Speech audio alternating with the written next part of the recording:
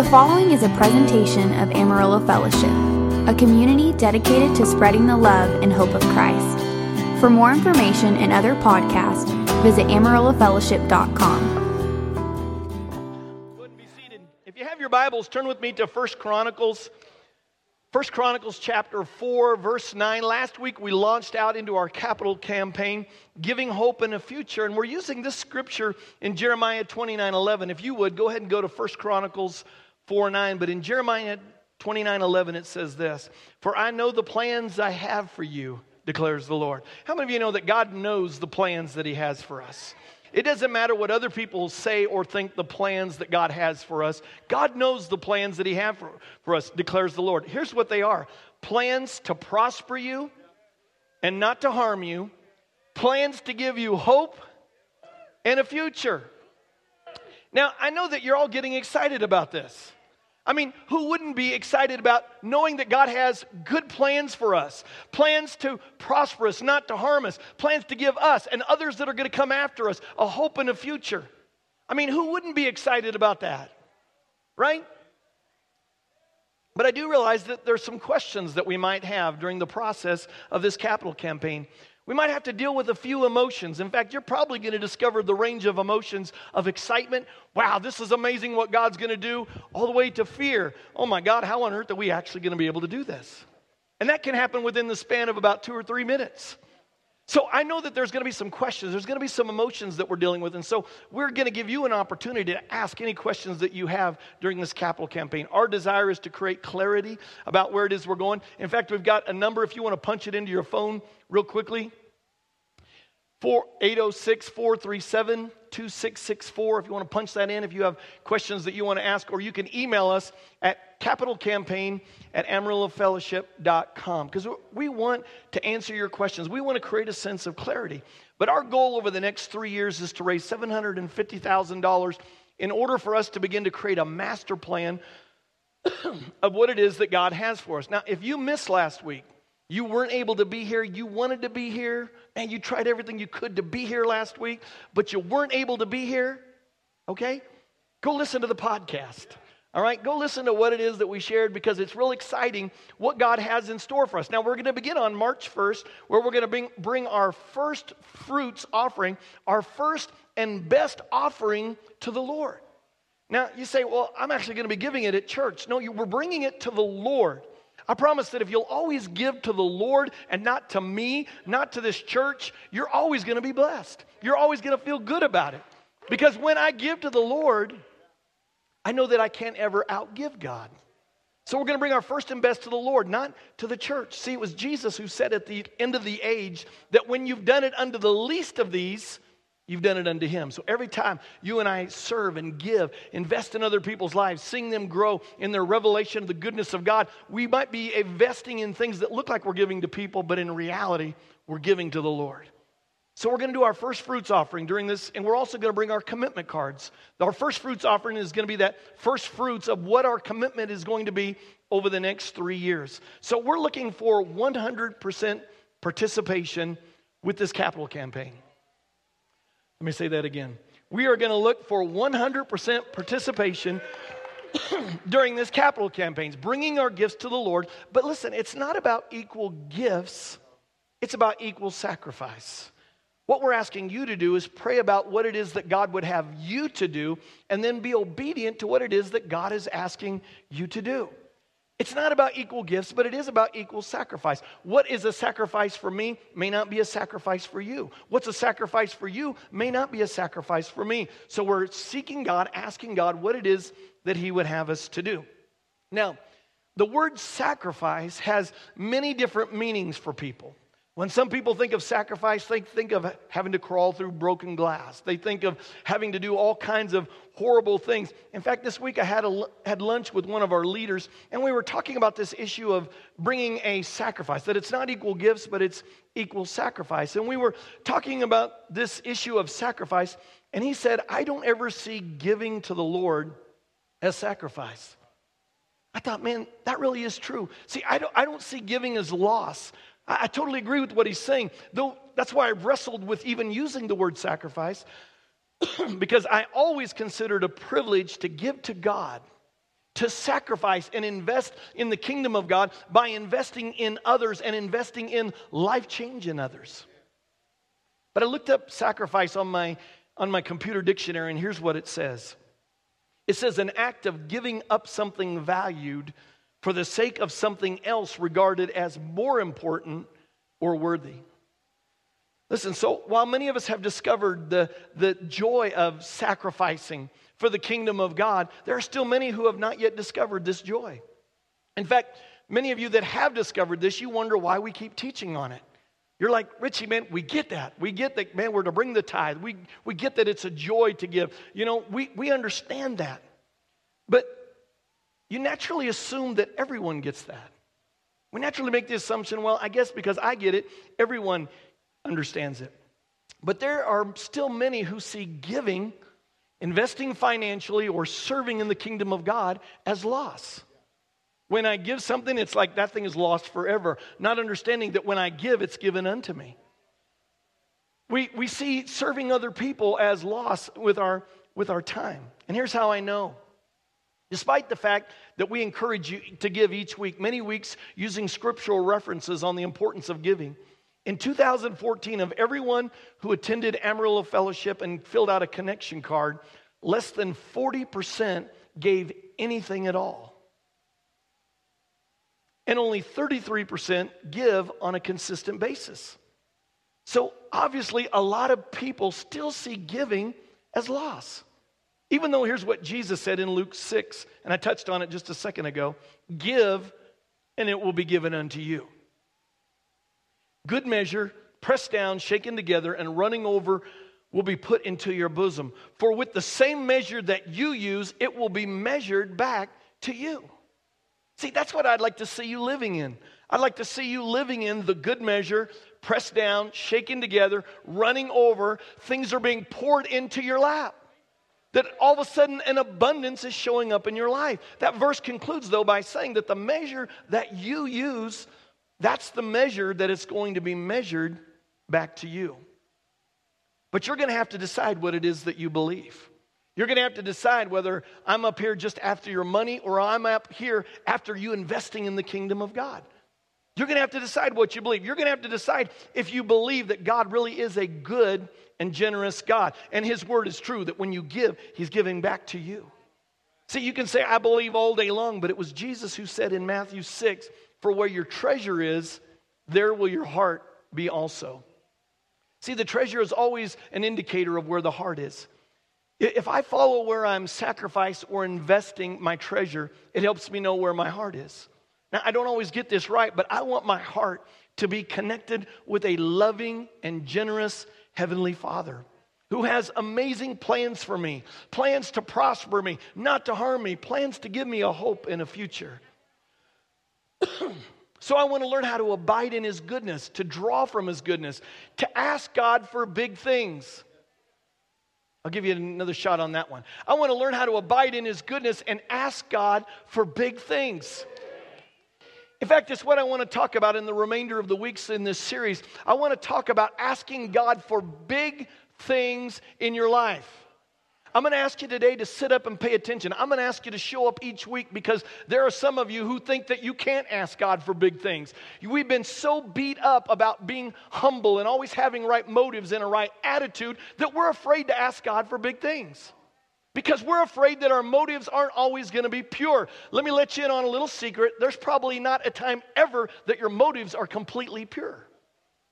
I know, in the middle of the night when I'm giving my wife a back rub, it's not because I just want to give her a back rub.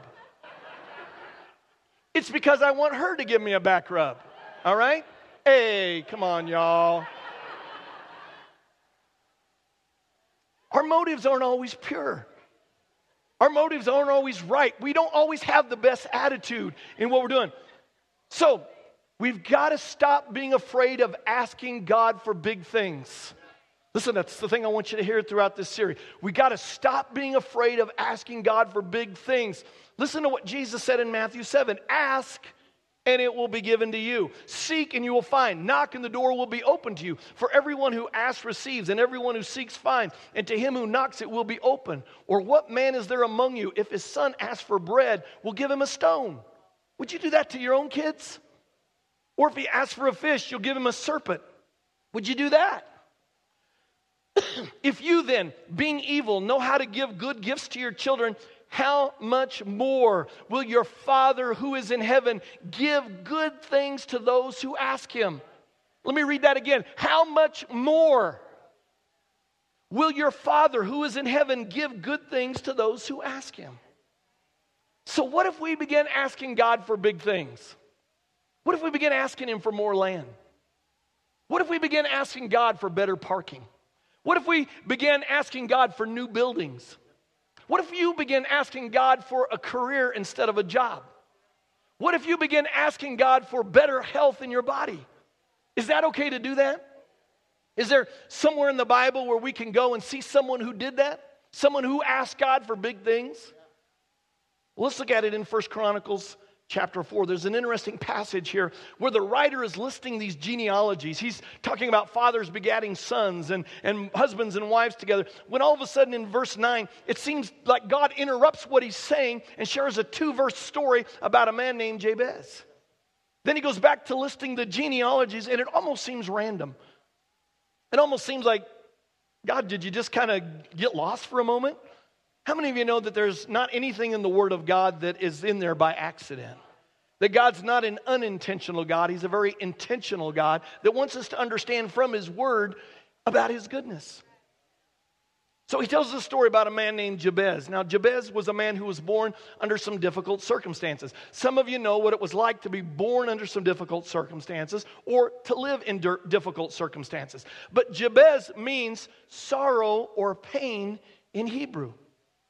And so his mother named him Jabez. 1 Chronicles chapter 4 says this. Now, Jabez was more honorable than his brothers. Now, it's very interesting that you hold on to that thought. That the Bible says that Jabez was more honorable than his brothers. And his mother called him Jabez, again, which means sorrow or pain, saying, because I bore him in pain. Now, what a name to grow up with, to be defined with, right?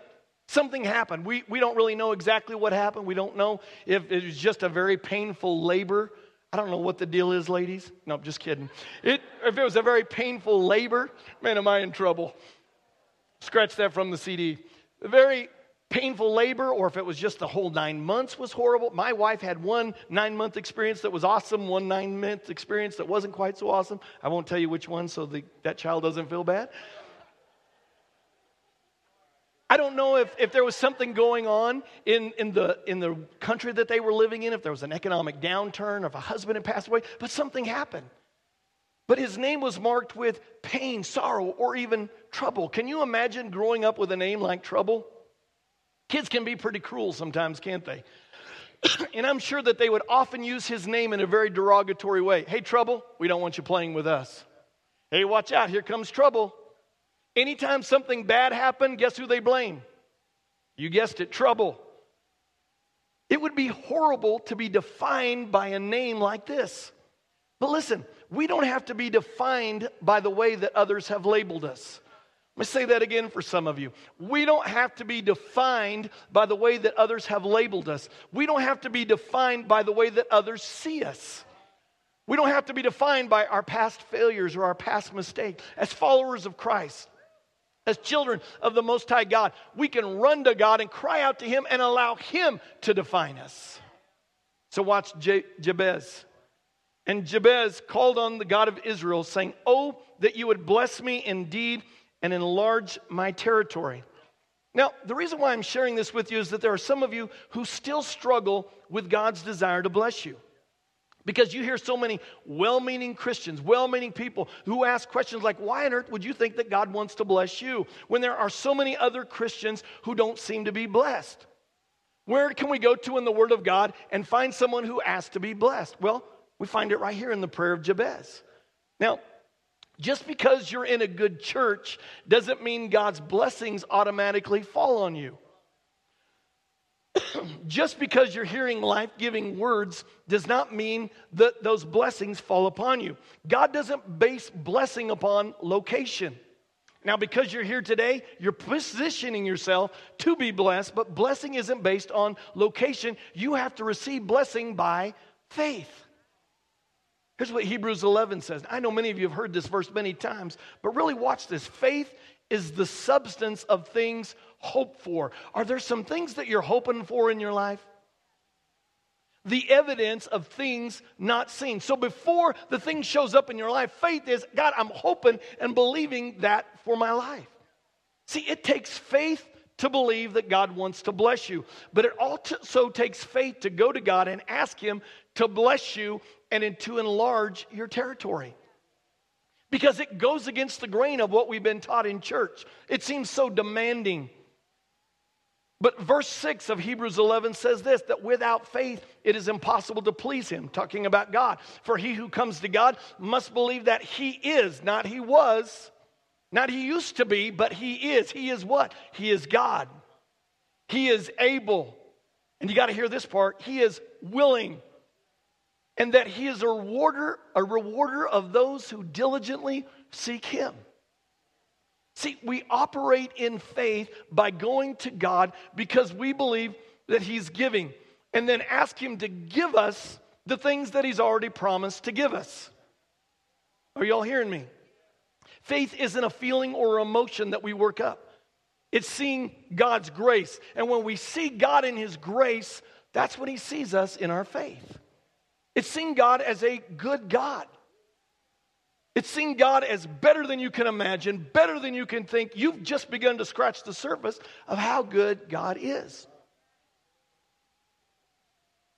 So even though all Christians don't have a revelation of this, and sometimes we see bad things happening to people, we're not going to focus on a lack of faith because we aren't here to point out problems. We are here today to point one another to Jesus, to His goodness and to His grace. So, do you think it's okay for us to make a personal request of God, to ask God to bless us and enlarge our territory? Jabez thought it was okay. And if you remember from verse 9, the Bible says that Jabez was more honorable than his brothers. So here it is again in verse 10. And Jabez called on the God of Israel, saying, "Oh, that you would bless me indeed and enlarge our territory." Now, how many of you recognize this is a request for prosperity? Don't spiritualize this and go, well, he's probably wanting to build a tabernacle or something. No, it's a request for prosperity. He's asking God for increase. He goes on, that your hand would be with me and that you would keep me from evil. He asked to be kept from evil. He's asking to be kept from things like poverty and sickness. Just so you remember, poverty and sickness are things that the evil one brings into your life, not the good one. So he keeps asking to be kept from evil. He's asking to be kept from all the schemes of the devil, but poverty and sickness is typically the thing that affects us the most. So he goes on, that I might not cause pain. Now notice that he says that I might not cause pain, not that I might not be in pain. Listen, when the devil is causing pain in our lives, I can promise you it's causing pain in the lives of other people too. When you're worried and you're anxious and you're all stressed out, you get a little snappy. Maybe it's just the people in the 11 o'clock service. So when you're worried and stressed out, it affects others. When you're depressed, you have a hard time getting out of bed. There's no joy in your life. It affects others. When you're broke, it affects others. When you're sick, it affects others. Many of you know, you can tell from my voice this morning, that over the past several weeks I've been really kind of struggling and dealing with a cough. I'm thankful today that by His stripes I've been healed. So I thank God for His promises, not this situation that I'm dealing with, and I'm getting better all the time. But I've been struggling with a cough. Now, my wife is the sweetest person I know. But I have to tell you that after a couple of days of me having a cough, I could tell she's ready for me to get over with it. She's ready for me to be done with it. Now, you all know what I'm talking about. Somebody in your family gets sick, and then the first thing is, oh, let me go get some aspirin for you. Let me get you a drink of water. You just go to bed. But about an hour later, hey, get up, slacker. What's wrong with you? You're better.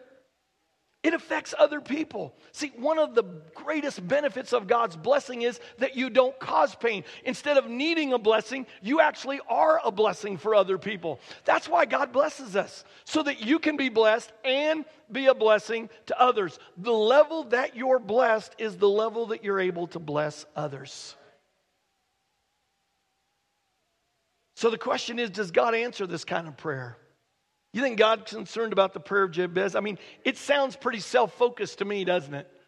I mean, don't you think it does? Again, don't spiritualize your thing. So even though it's kind of self-focused, watch what God does. So God granted him what he requested. See, what this story helps us understand is that if we don't like the situation that we're finding ourselves in, the trouble that we're dealing with in life, we can go to God and make a personal request to change our situation. Even when our motives aren't completely pure. Even when our motives and our attitude is not completely right. Now listen, God will help us with our wrong motives.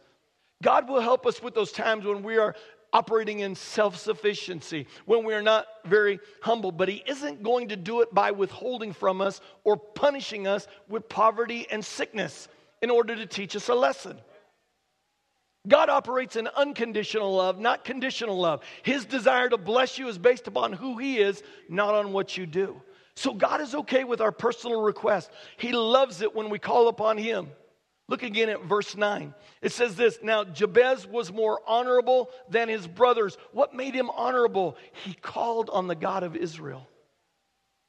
Is there a place for us today as children of God to make our requests known to God? Having a better covenant, having better promises, because our new covenant is established upon the finished work of Jesus Christ and his shed blood for us, not on the inferior covenant that God said that he found fault with, that Jabez operated in, based upon the blood of bulls and goats. And yet, under this inferior covenant, Jabez made a request to God, and God called him honorable. See, why did God drop this little story of Jabez right here in the midst of all these genealogies?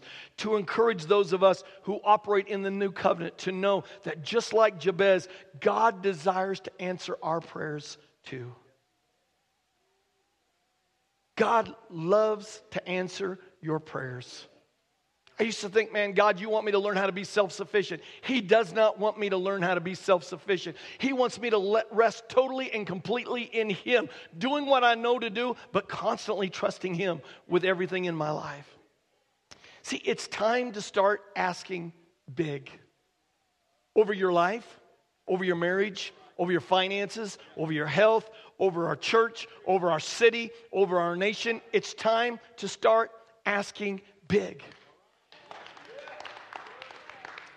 Do you believe what Ephesians 3:20 says, that God is able to do exceedingly abundantly above and beyond what we could ask or even think, according to the power of God that is worked within us? Do you believe that God enjoys you coming to him with your requests? Do you have faith in God's goodness and love for you, that you go to him and you draw from him? That's what it means to operate in the new covenant. God gave Jabez what Jabez asked for. God didn't give his brothers who were under the same covenant the same thing. Why is that? Because they didn't ask. Why? Jabez asked God for big things and God called him honorable. God loves it when we draw from him. I'm going to close and I'm going to ask Debbie if she would come to the keyboard today. I'm going to show you over the next few weeks why God loves it when we draw for him. Jesus loves us and loves it when we come to him and say, God, here's what's going on in my life. Can you help me walk through this? Jesus gives one reason in John 14 when he says this, whatever you ask in my name, that I will do, that the Father may be glorified in the Son. Can I tell you, every time God shows up in your life and does a miracle, it doesn't matter if you are not getting what you deserve, because how many of you are thankful that we typically don't get what we deserve? Every time that happens in your life, it's an opportunity for God to receive glory, because your coworkers, your family, and your friends, they're watching your life. And then sometimes we don't even have to share a testimony. Our lives become a living testimony about the goodness of God, God showing up in our lives. He receives glory when he does amazing things in our lives. See, that's one of the reasons why we're asking everyone to be praying about what God would have them do during our capital campaign. We're asking you to get alone with God. There's a prayer journal that's available in the back that you can get and kind of walk through this month and time to just kind of get alone with God and kind of reconnect with the heart of God. Listen, when we pray and set aside special times of really seeking the face of God, it doesn't motivate God to move more. We just begin to hear his voice more. He's already moving. He's already doing things in our life, but sometimes, like those old radios, that get a little off on the old transistor radios, sometimes you got to dial it in a little bit by getting alone with God and hearing from him. So we're asking you to pray about what it is that God would have you do, because we're going to see God do extraordinary things in our lives. We're going to see God do amazing things. We're going to see God bless us and enlarge our territories. Listen, again today, I want to tell you, you may not believe this yet, but I want to encourage you to step out in faith. Going, you know what, I've never seen that happen. I'm telling you, I have seen it happen. All these people that tithe faithfully to this house and give to this house, they're not people that have lost their minds. They didn't drink Kool-Aid in the back room somewhere and now suddenly they just, I don't know why, but I just need to write a check today. They're people that have gotten a revelation that you can't outgive God. And you might go through some dry seasons. There might be some tests of your faith. But what are you going to believe? Are you going to believe that God desires to bless you? Again, we're going to see God bless us. We're going to see God enlarge our territories. We're going to watch him keep us from evil so that we don't have pain and so that we don't cause others pain. We'll be blessed so that we can be a blessing to others. See, God considers it honorable to ask him for and believe him for big things. I want to ask you today in closing, will you ask God for big things today? Will you step out in faith and say, God, I'm going to believe you to do some big things in my life? I'm going to ask you just to bow your head. This has been a presentation of Amarillo Fellowship, a community dedicated to spreading the love and hope of Christ. For more information and other podcasts, visit AmarilloFellowship.com.